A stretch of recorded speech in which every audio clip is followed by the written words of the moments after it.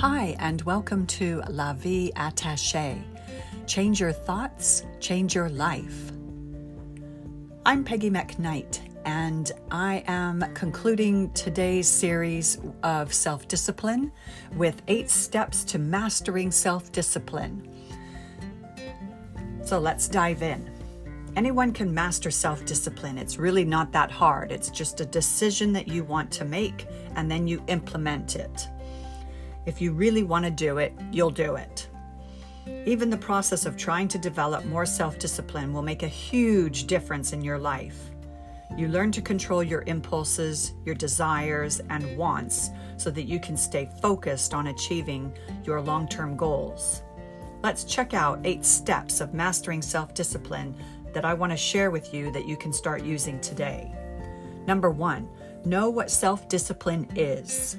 Sometimes it's hard to become self-disciplined for people because they don't know what it means. They think that it'll take away all the fun from their life. They'll be very rigid, very structured, and not have any fun, right? On the contrary, all being self-disciplined means is that you don't allow distractions or short-term temptations or desires to get in the way of reaching your long-term goals. It doesn't derail you. Number 2, you set clear goals. To be successful in anything in life, you must have a reason for doing it. Your reasons, in this case, are your goals. Perhaps you want to start exercising every day. Maybe you need a process to finish a work project. Maybe you're wanting to pivot and change careers completely. Whatever it is, create the goal using the specific language. For example, implement the SMART goal method. Is it specific? Is it measurable? Is it achievable? Is it realistic?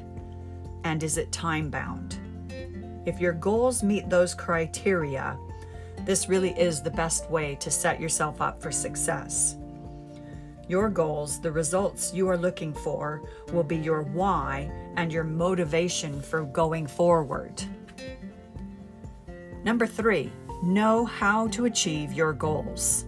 Once you set your goals and you've got them SMART, write down exactly how you're going to achieve it. Write down every single step it will take for each goal that you've set. Then put in your calendar. Schedule it as if you're going to do it, and schedule it realistically.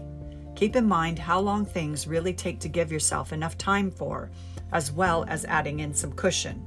And don't forget those breaks.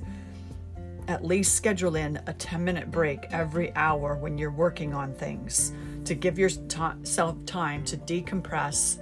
Especially if you're looking at the computer, you need that time away from staring at the screen all of the time to give your eyes and your brain that added break that they desperately need. Number 4, know your weaknesses. If there is something that will distract you, know now even is the time to admit it.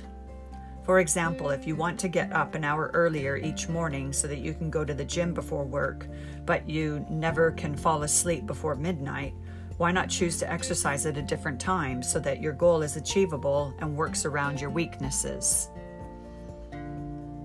Number 5, learn how to prioritize.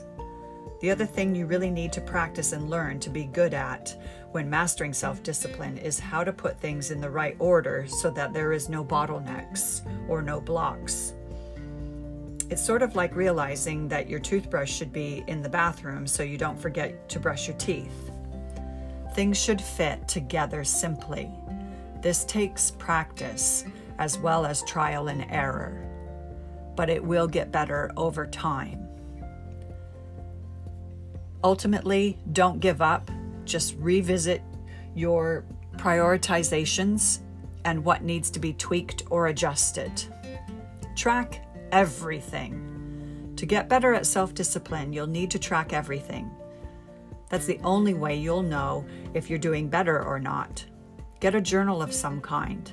The kind that you'll use is the best kind. There are plenty of them out there, and find one that works for you and fits.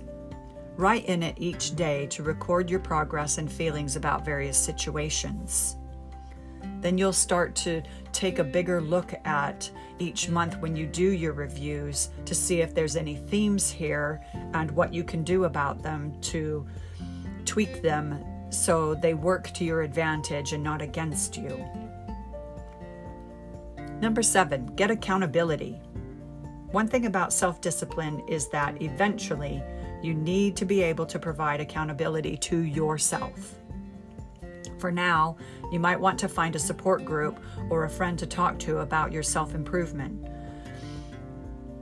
Goals that you can work on together often help to talk out with others as well, because they might see things differently than you are. If you're in the weeds, you can't see the wood for the trees.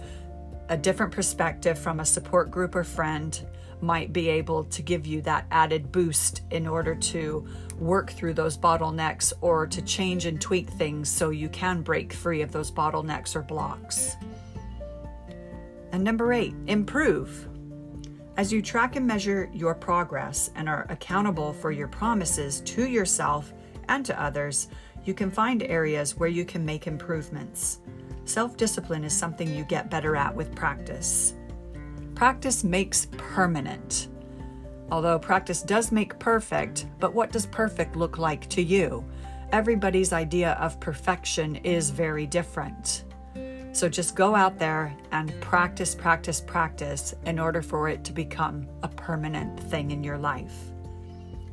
Truly mastering discipline, self-discipline even, is mostly about understanding what it is, what it means, and the benefits of doing it, and then practicing it every single day. You may not be perfect, but the more you succeed, the stronger you will become, and the better you'll be at self-disciplined things and the healthiest way to your life. So there we have it, my friends. I hope you've enjoyed this series on self-discipline. I sure have. And stay tuned tomorrow for another series. Bye for now.